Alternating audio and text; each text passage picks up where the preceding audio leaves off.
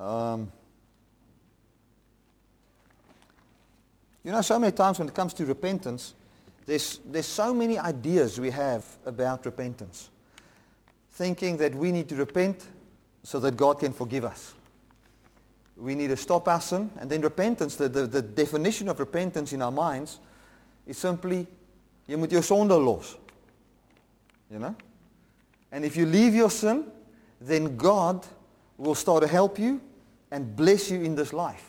But that is not what repentance is all about. Repentance has got a completely different definition. I know, I've also heard it said that the word repent means to change your mind, which is true, which I believe with all my heart. And then you change your mind about, and this is how repentance has been preached, you change your mind about what you've been doing, and now you're going to start to live right and do right so that God can start to bless you, and that you can have the breakthrough. Now, that is not what repentance is. Let's go to Matthew chapter 3 and verse 13. Matthew chapter 3 and verse 13. I decided to speak on this, and I wanted to speak on this for a long time, and I didn't do it. But then the other day somebody phoned me from a Kimberley area, and he said to me, Bertie, I've just grabbed a hold of this grace message, and now he's a farmer, and he also preaches in the rural areas and in the squatter camps and everything. So, and he's always been preaching dry of braai, turn or burn. Leave your sin, leave this, stop this, repent, and be baptized. You need to repent and be baptized, then you can be saved. If you don't repent and if you don't get baptized, you can never be saved. And then repentance is obviously repent from all your sins. Then God can save you. Now, so he phoned me and he said to me, Bert, I started to listen to your stuff on Kruiskyk, and some of the people, some slots before you and after you, differ from you radically. But your message grabs my heart. And he started to preach this, and now they started to ask him, but what about repentance? The Bible says you must repent. Paul says he repents daily. There's so many scriptures about repentance. So I thought, this must be something that we need to understand, and that's why I want to minister on this. Right, the first scripture I want to go to is Matthew 3 and verse 17. Matthew 3, verse 17.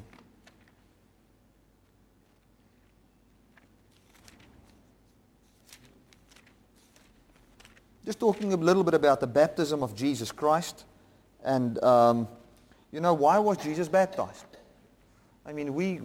John had the baptism of repentance, where you got baptized, we say, I repent and of my sins, and I'm waiting for the Messiah to come. So I am actually saying, I repent of living a life not expecting the coming of the Messiah. And so they repented, and then they lived a holy life waiting for the Messiah to come. That's what the baptism of John was all about. And here comes Jesus, and he wants to be baptized by John. Why? Let's read that. John 3:13. Then came Jesus from Galilee to the Jordan unto John to be baptized of him. But John forbid him, saying, I have need to be baptized of you, and comest you to me? And Jesus answered and said unto him, Suffer it to be so now, for thus it becomes us to fulfill all righteousness. Okay, now, this is an awesome scripture. Here Jesus comes, and when he would be baptized by John, it would be to the fulfillment of all righteousness, when Jesus would be baptized. Now, I know Jesus also died on the cross for our sins, and I'm going to explain that. But when repentance comes, we need to understand what we need to repent of before we repent. If I come to you and I say to you, listen, you need to repent, and your mindset is, I am guilty before the law, then your definition of repentance would be in connection to the law. Okay, so it's like if a lady is eating a lot of cake, and the husband comes and he says, repent.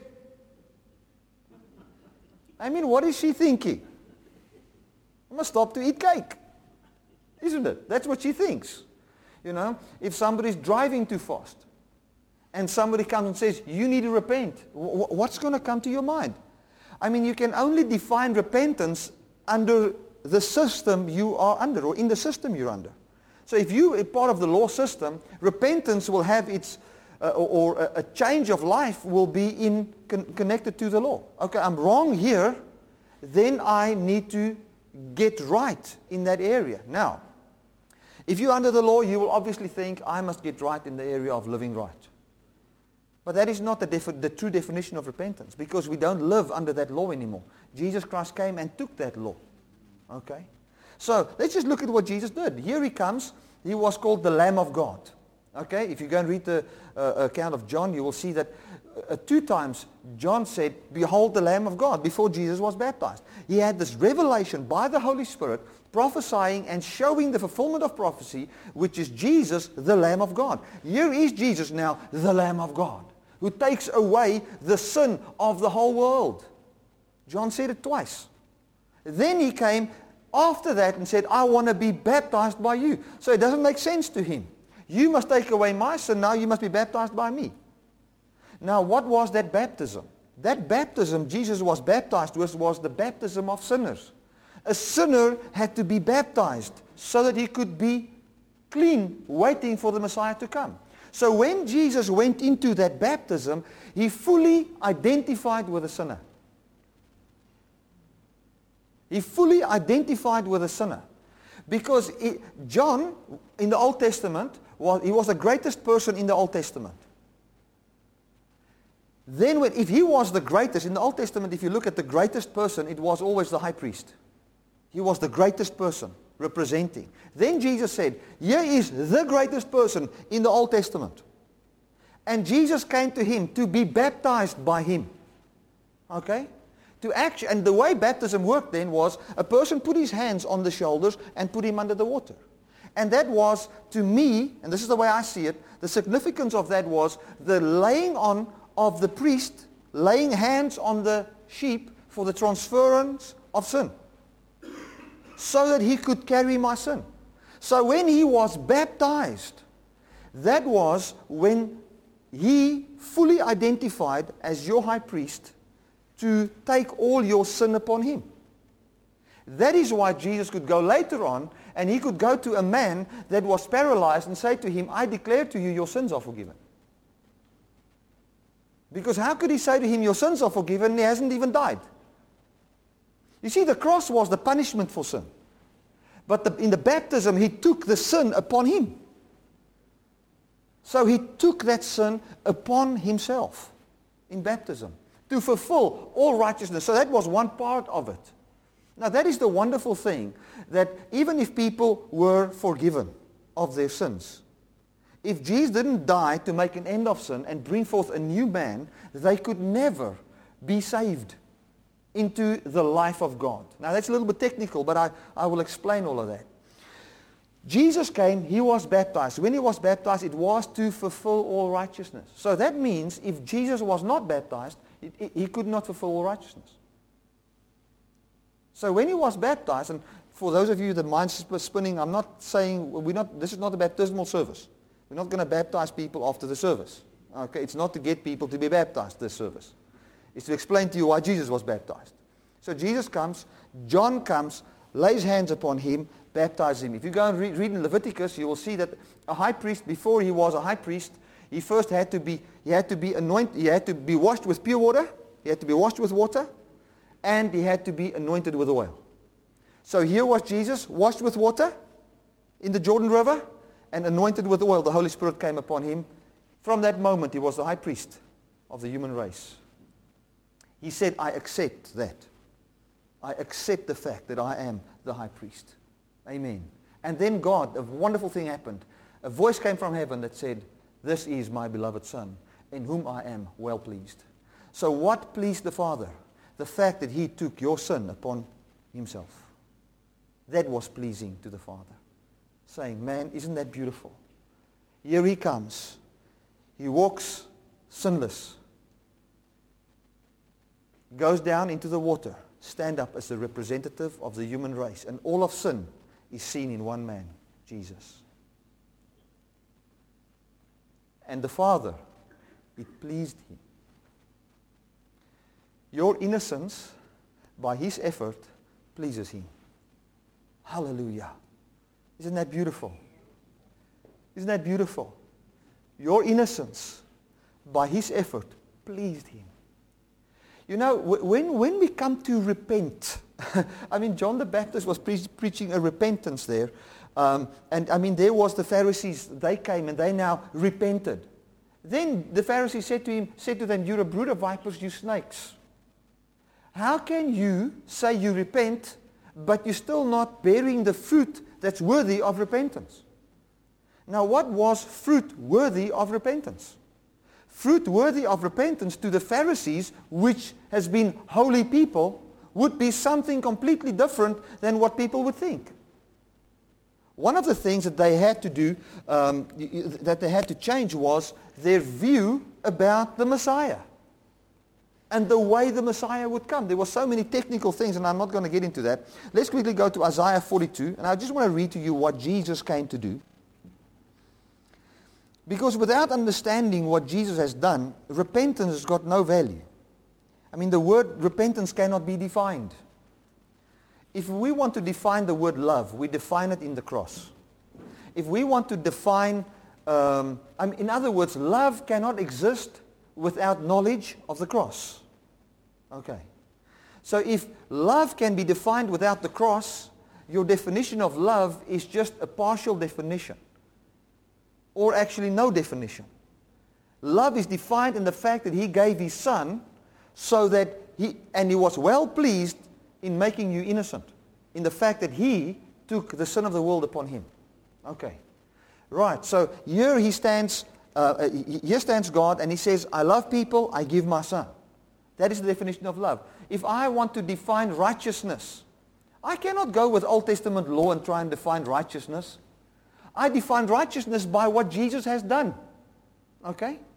Now, if I want to define repentance, I cannot, the repentance cannot be defined without the revelation of the resurrected Jesus and your 100% identification with him. So that means if you can define repentance without putting Jesus in the picture, in other words, leaving your sin and living a holy life, your definition of repentance is not the true definition.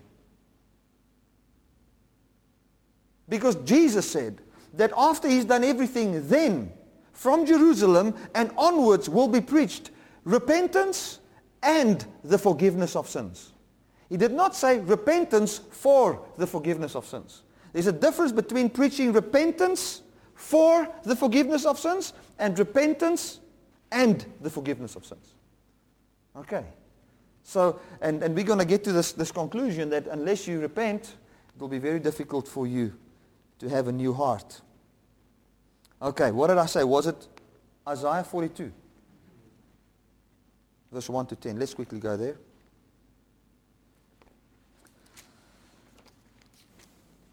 Isaiah 42. Just a little bit about what Jesus came to do. "Behold my servant, whom I uphold, mine elect, in whom my soul delights. I have put my spirit upon him, and he shall bring forth judgment to the Gentiles." Now, that word judgment there is also the word justice, what is right. Okay? "He shall not cry, nor lift up, nor cause his voice to be heard in the street. A bruised reed shall he not break, and a smoking flax shall he not quench. He shall bring forth judgment unto truth." Listen to this. He shall bring forth a judgment unto truth. So there will be a decision will be made. The word judgment also means to decide, to make a decision. So a certain decision, a certain judgment shall come forth unto truth. So what is the truth? The truth is Jesus, your representative. So there was something that God would do, a judgment that would come, that would bring the Gentiles, the people that did not have the law, that didn't have anything to do with God, and bring them unto truth, the truth about who they really are. They were thinking they were dogs. They were thinking they had nothing to do with God. They made their own wooden gods because the people of Israel had their true God. So they made their wooden gods. Here comes God and says, no, my son will bring truth to them. Right, okay. Thus is the Lord God. He that created the heavens and stretched them out. He that spreads forth the earth and that which comes out of it. He that gives breath unto people upon it, and the spirit to them that walk. I, the Lord, have called thee in righteousness, and will hold thine hand, and will keep thee, and give thee for a covenant of my people, for a light of the Gentiles. Why? To open the blind eyes, to bring out the prisoners from the prison, and them that sit in darkness out of the prison house. I am the Lord. This is my name, and my glory will I not give to another, neither my praise to graven images. Behold, the former things are come to pass, and new things do I declare. Before they spring forth, I tell you them. Sing unto the Lord a new song, and his praise from the ends of the earth. Ye that go down to the sea, and all that is therein, the isles and the inhabitants thereof. So what is he saying here? Let me explain that. He says, I will send my son. My son will bring a judgment that will bring the truth about every man. Okay? Then he says, I will open the blind eyes. So there are people that are blind, and he will open the blind eyes. There are people that are in prison, and he will set them free from that prison. Okay. Now we're going to define repentance. Say somebody is in a jail, and I have unlocked the door of that jail. And that person still sits in the jail, but he has been set free. So for him to sit there is actually wrong. If he really repents, he will just walk out of, he will first change his mind. He first has to have a change of mind. I am not bound anymore. I have been set free. When his mind changes, that he is not bound anymore, that he has already been set free, then his belief system can change and he can walk out of the bondage that he's in. Okay? But the first thing that had to happen, he had to come and bring sight to the blind, and he had to bring deliverance for those that are sitting in jail.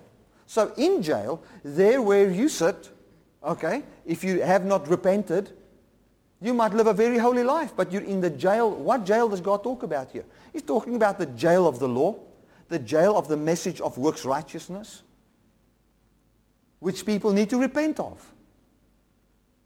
Because he has come to set them free.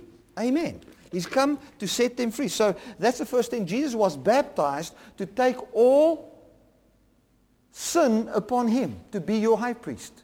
That pleased the Father. To say, yes, this is it. It pleased the Father. Let's quickly go to Matthew 12, verse 1 to 5, and just see what happened there.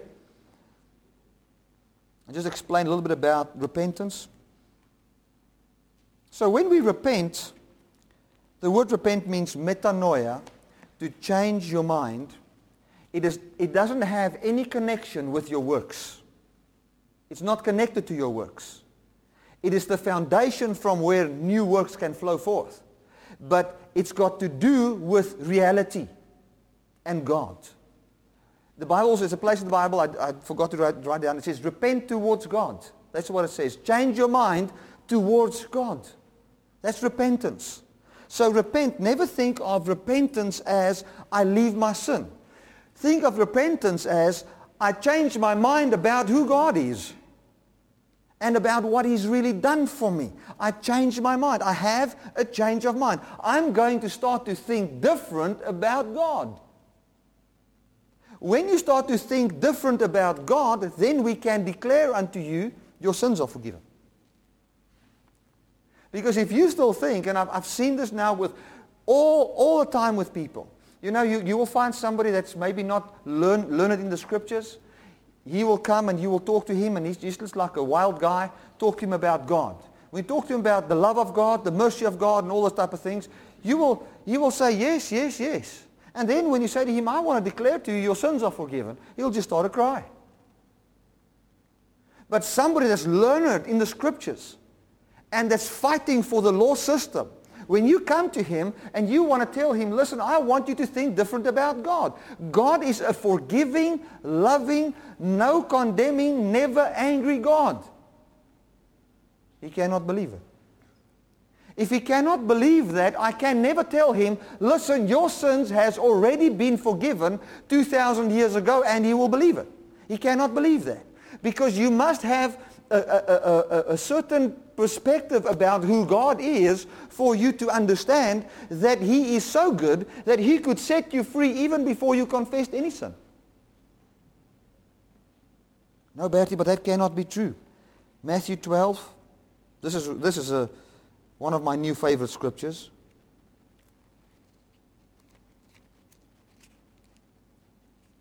Matthew 12 from verse 1.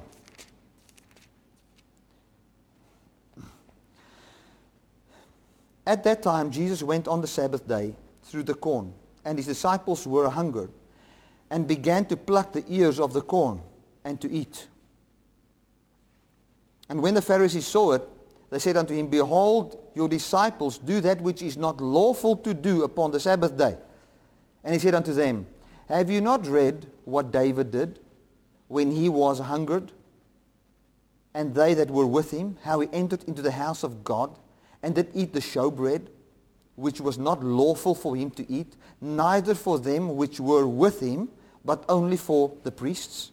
Or have you not read in the law how that on the Sabbath days the priests in the temple profane the Sabbath and are blameless? But I say unto you that in this place is one greater than the temple. But if you had known what this means, I will have mercy and not sacrifice, you would not have condemned the guiltless. Now that is something. Here, just picture this. Here they come. The law says, and this was still under the law. So Jesus' disciples sinned.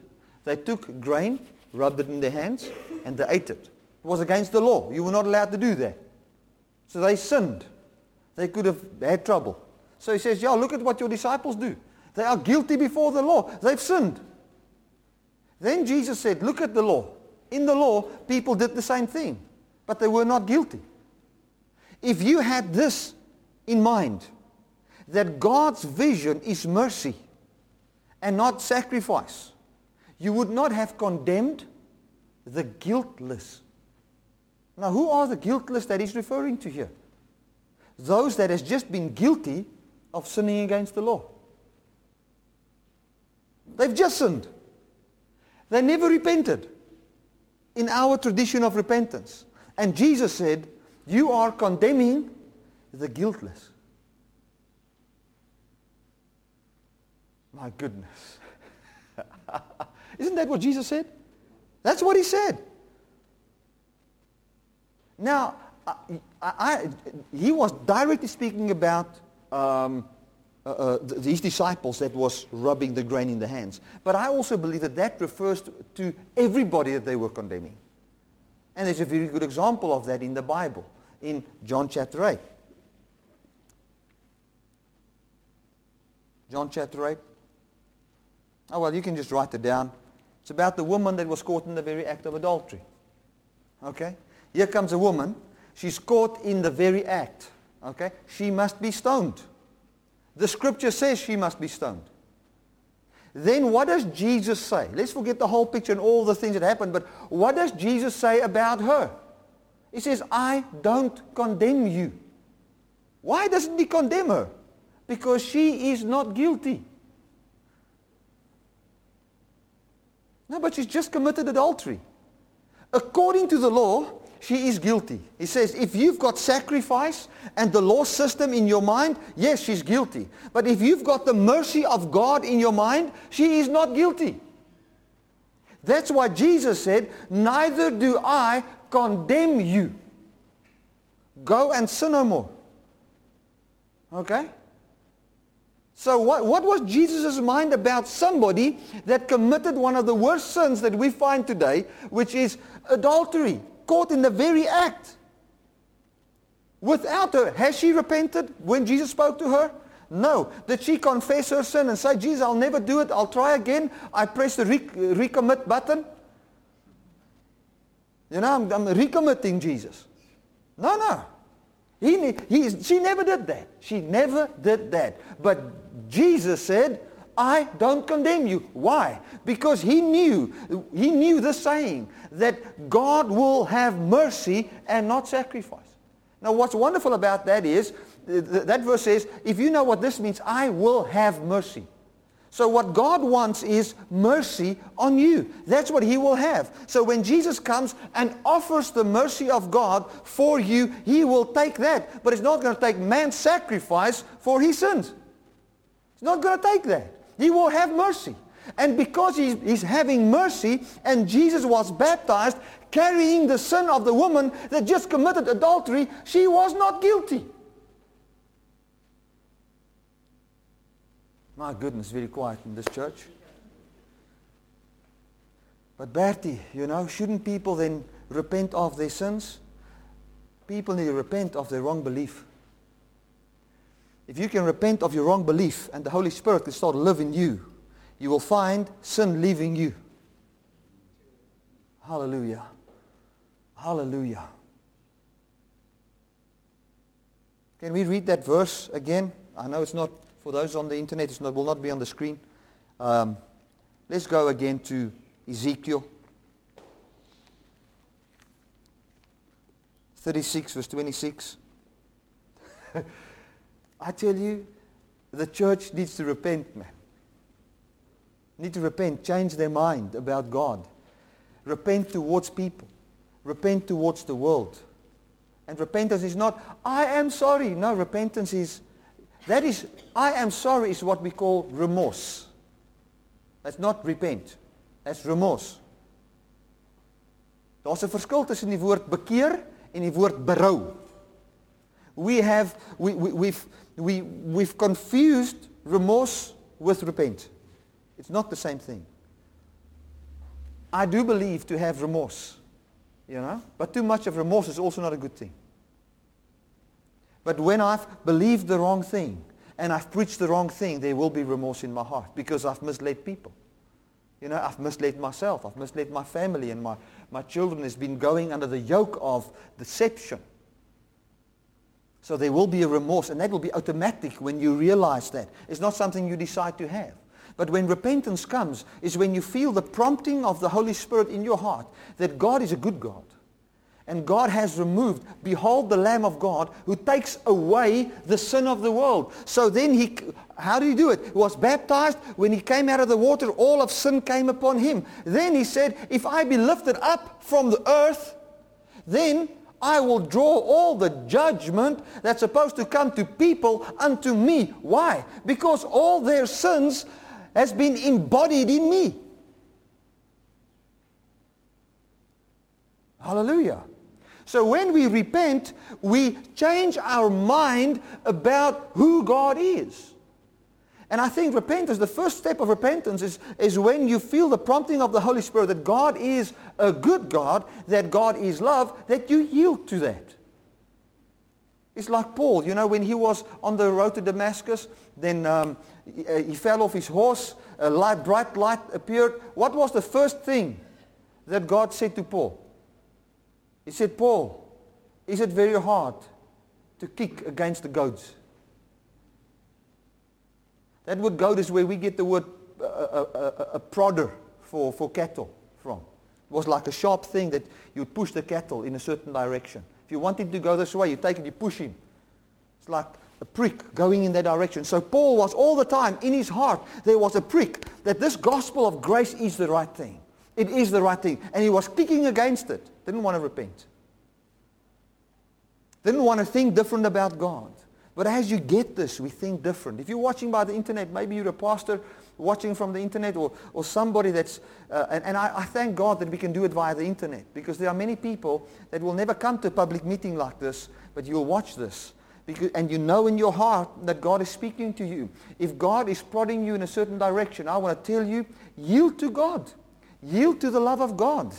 And as you yield to the love of God, my friend, I tell you, like God provided for Paul to become a minister that preached all over the world, he can provide for you to preach the truth. Hallelujah. Amen.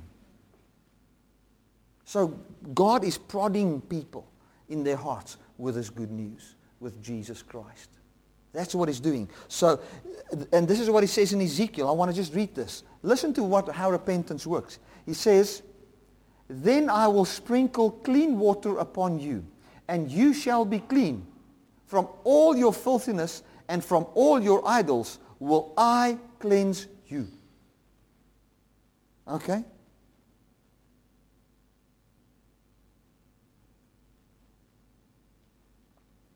A new heart also will I give you. A new spirit will I put within you, and I will take away the stony heart out of your flesh, and I will give you a heart of flesh. And I will put my spirit within you, and cause you to walk in my statutes, and you shall keep my judgments and do them. And you shall dwell in the land that I gave your fathers, and you shall be my people, and I will be your God. And I will also save you from all your uncleannesses. And I will call for the corn, and it will increase it, and lay no famine upon you. So what is God? I mean, these people are almost like a victim, man. It's like God's just going to do all these good things to them. That's it. And this is what God has done in Christ. He brought us this. So the repentance that God talks about is not connected to the law. It's not connected to your works. It's not connected to anything. It's connected towards what you think about God and how you think God relates to you, the basis on which God judges, the way God thinks, the platform from where God functions. That's what repentance is defined in. You can repent from all your sin, and then in the eyes of God, you've never repented. You can preach all over the world, do miracles, do everything, and in the eyes of God, you've never repented. Never repented.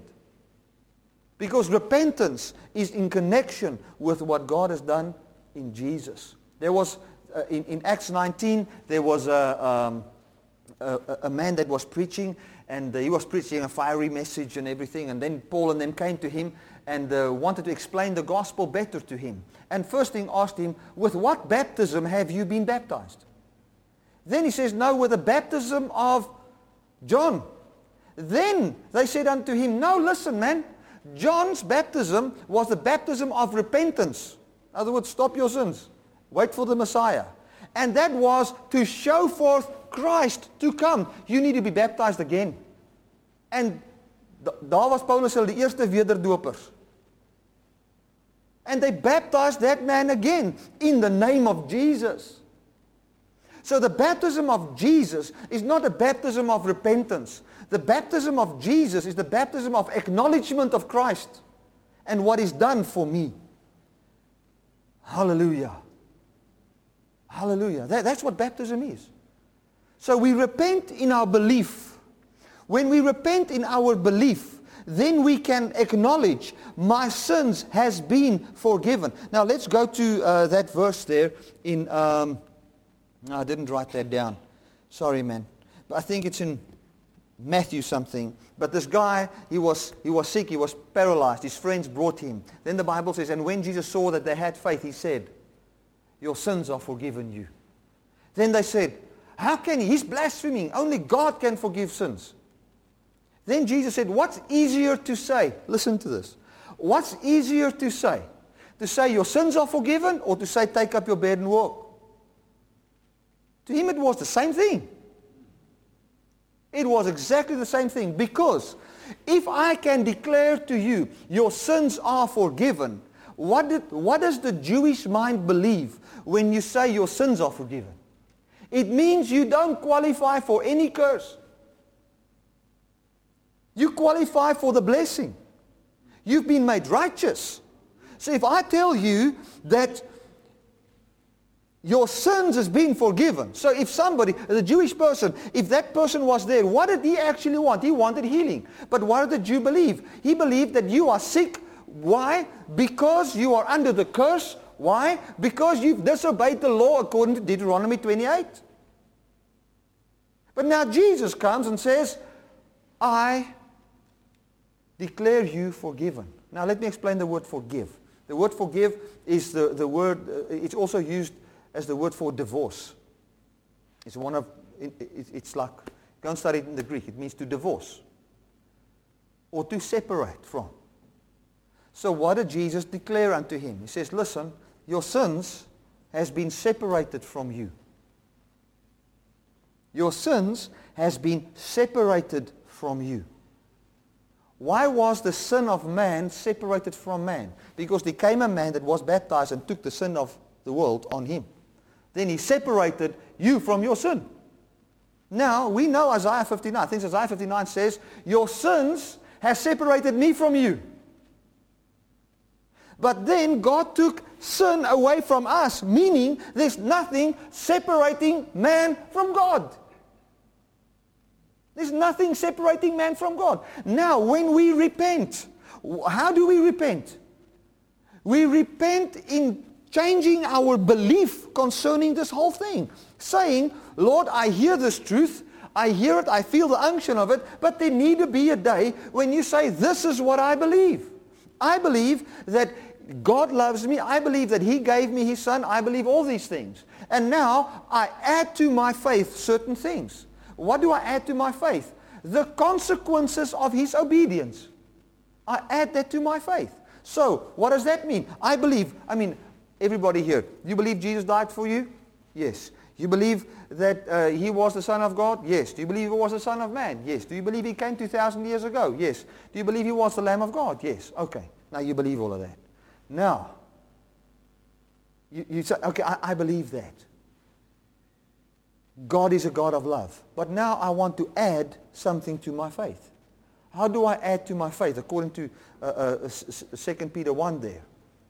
Okay, if Jesus has separated me from my sin, that means the following.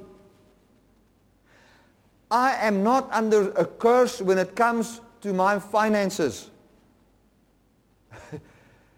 Hallelujah. Unless you can see the love of God and have a repentant mind, you cannot see the forgiveness of sins. How your sins has been separated from you, bringing the consequences of innocence to your life. Your heart will never allow it. Your heart will never allow it. That's why we need to repent of our wrong belief. When people repent of their wrong belief, their heart will allow, my sins has been forgiven. My sins has been forgiven. My sins has been forgiven. When you go through a hard time, what does that hard time tell you? It condemns you, man. It judges you. It says you've done this wrong. You've done that wrong. You cannot be blessed. But if we can repent, then we can also say to this hard time, you don't have any power over me to condemn me. I'm not defined by you. My sins has been forgiven.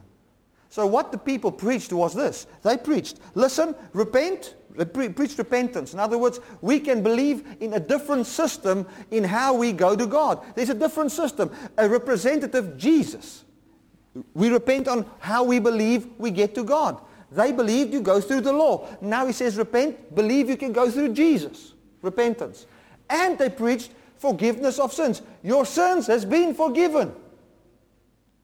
They preached repentance and forgiveness of sins.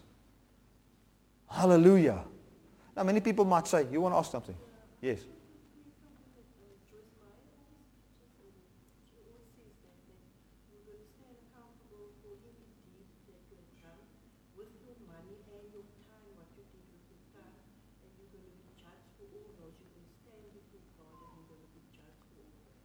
So this person says, she says that you're going to be accountable for your time, what you did with your money, and everything you do. You're going to be accountable. You're going to be judged. Okay, now, there's a scripture in Corinthians that says that.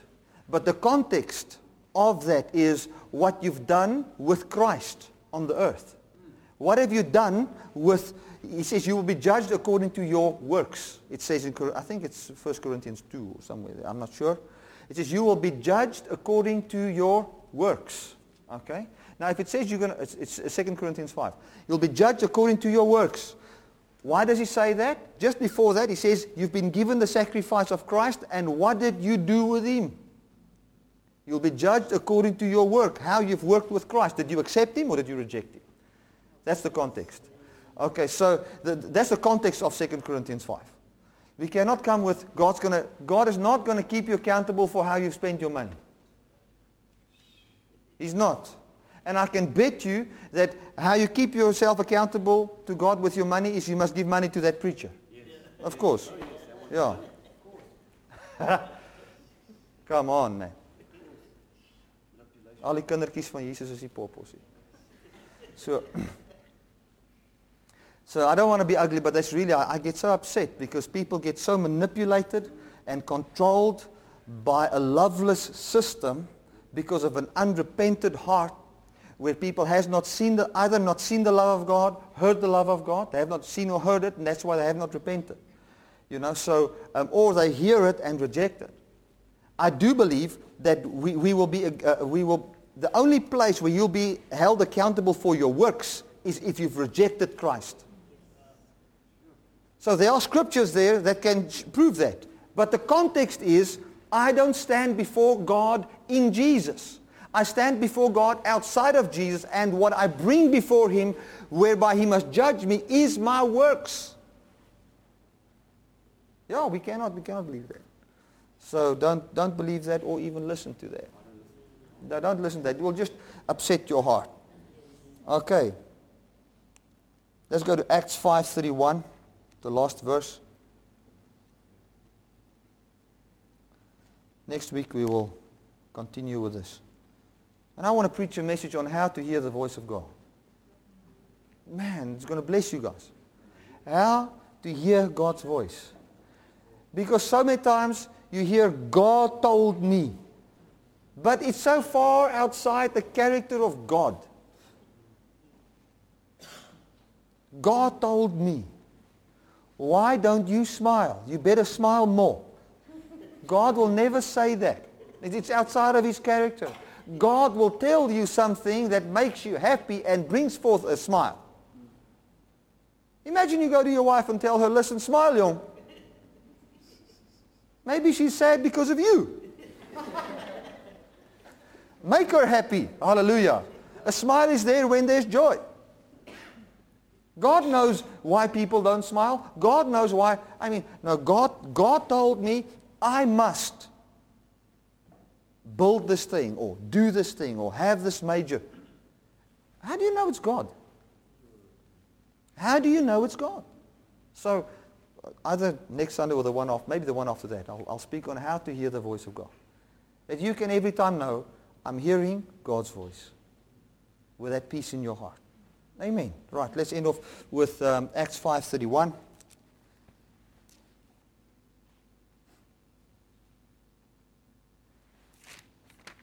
You can read John 5:31. It will not be there. Acts 5:31.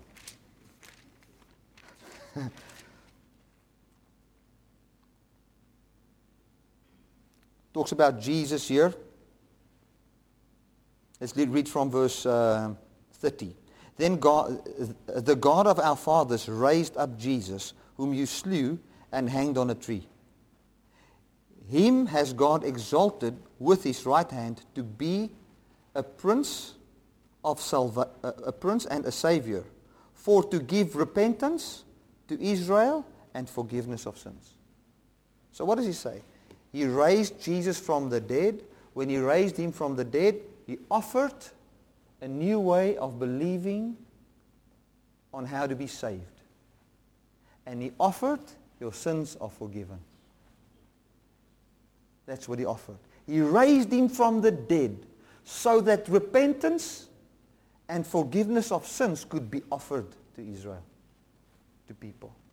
Yes? So repentance is actually a once-off salvation. It's repentance. Repentance is a change of belief. That's what it is. Now, that's why Paul says, I repent daily. You know? It is every day, in every area of my life, I keep my mind renewed in the gospel of grace. It was not he's leaving his sin every day. He was not hitting the recommit button every day. There was a time when he repented and believed on Jesus, when he fell off the horse. And then there was another time in Romans 7 when he repented again. If you go and read the book of Revelation, he will say, repent and do the first works. What was the first works? They left their first love. Our love to God is the second love. But they left the first love on how much God loves us. They fell into the second love, into how much we must love God. They left their first love. You know, so he says we love him for he first loved us. They left their first love. Amen. Got into other ways of loving God. Hallelujah. Isn't it wonderful to know that God loves us? I feel so loved by God. You know, and I want to encourage you. You know, the heart of man. Some of you hasn't been here when I spoke about the heart of man, but the heart of man is such a programmable thing. You can program your heart by just thinking, meditating upon these things. When you lie down on your bed, just let your mind roll in this love of God. Just some practical things. See the Lamb of God slain. See God speaking words of innocence about you. See how God offers you repentance. Now repentance is not this thing of, ek moet my nog eendag bekeer. No. All of a sudden it is, and I've seen so many times when I worked amongst the colored people. You come to somebody in the street, you say, het jy al bekeer, jong? Then the friend next to him says, hy's bekeer, maar hy's nie verlossie. Isn't it? That means he has repented of his sins, but never of his wrong belief about God. He believes living holy saves him. He's never repented of that sin. And now he became tired. So what she actually says is, he tried to be saved by his works, but it doesn't work. That's what I actually say.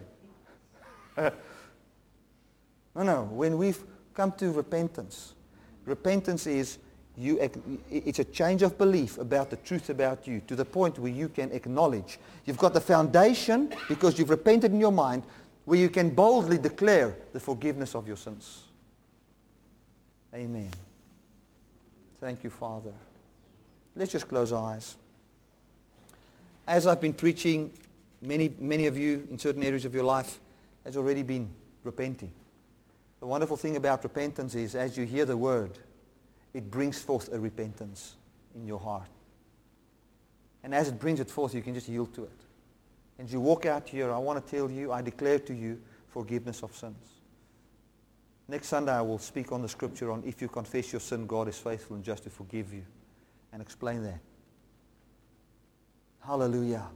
Hallelujah. Jesus declared that man that was paralyzed forgiven.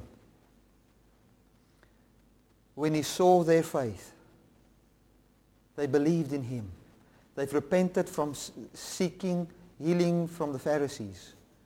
They came to Jesus. He declared the truth over them so that in their hearts they could see themselves as forgiven and cleansed and then walk as people that are clean. Oh, hallelujah. Oh, hallelujah.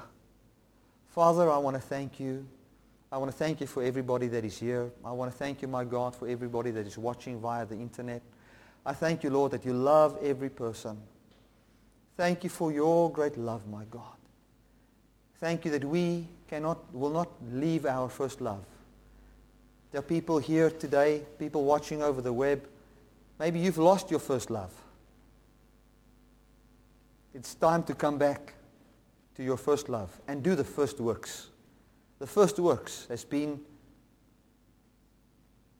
yielding to the work of Christ. Hallelujah. Hallelujah. Hallelujah. Thank you, Father. Thank you, Father. I declare every person here that is sick, every person that suffers with depression or any sickness, every person that listens to my voice, any sickness you have, I declare in the mighty name of Jesus, your sins has been forgiven you. You are forgiven.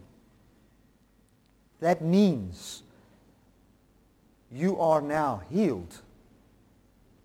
And the deed of righteousness towards you, the act of righteousness towards you called justification, is your healing manifesting right now by the power of the Holy Spirit and not you trying to be healed anymore.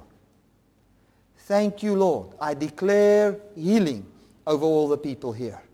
I declare financial prosperity and blessing over people here in Jesus' mighty name. I declare absolute freedom over them. They will not be bound by fear concerning the future with finances. They will not be bound by fear concerning the future when it comes to their healing, their children. Hallelujah, hallelujah, hallelujah. In the name of Jesus, I declare all of you blessed, well spoken of by God. Amen and amen. Hallelujah. You know, I just want to say this as the last thing to say. The word barak, for those of you that has not heard this, the word barak means to kneel down and speak well. Now, I went and I studied that out, and I saw some deeper words in there. It actually means to kneel down in adoration. My goodness. The Bible says, and God made man, and he made Adam and Eve, and then he blessed them. He knelt down in adoration for what he's made and spoke well over them and said, I need more of this. Be fruitful and multiply.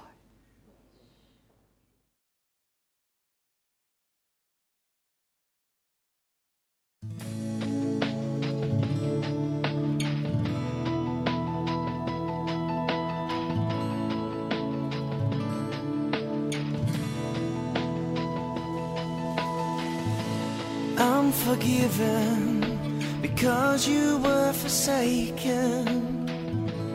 I'm accepted, you were condemned. And I'm alive and well, your spirit is within me, because you died and rose again. I'm forgiven because you were forsaken. I'm accepted, you were condemned. I'm alive and well, your spirit is within me, because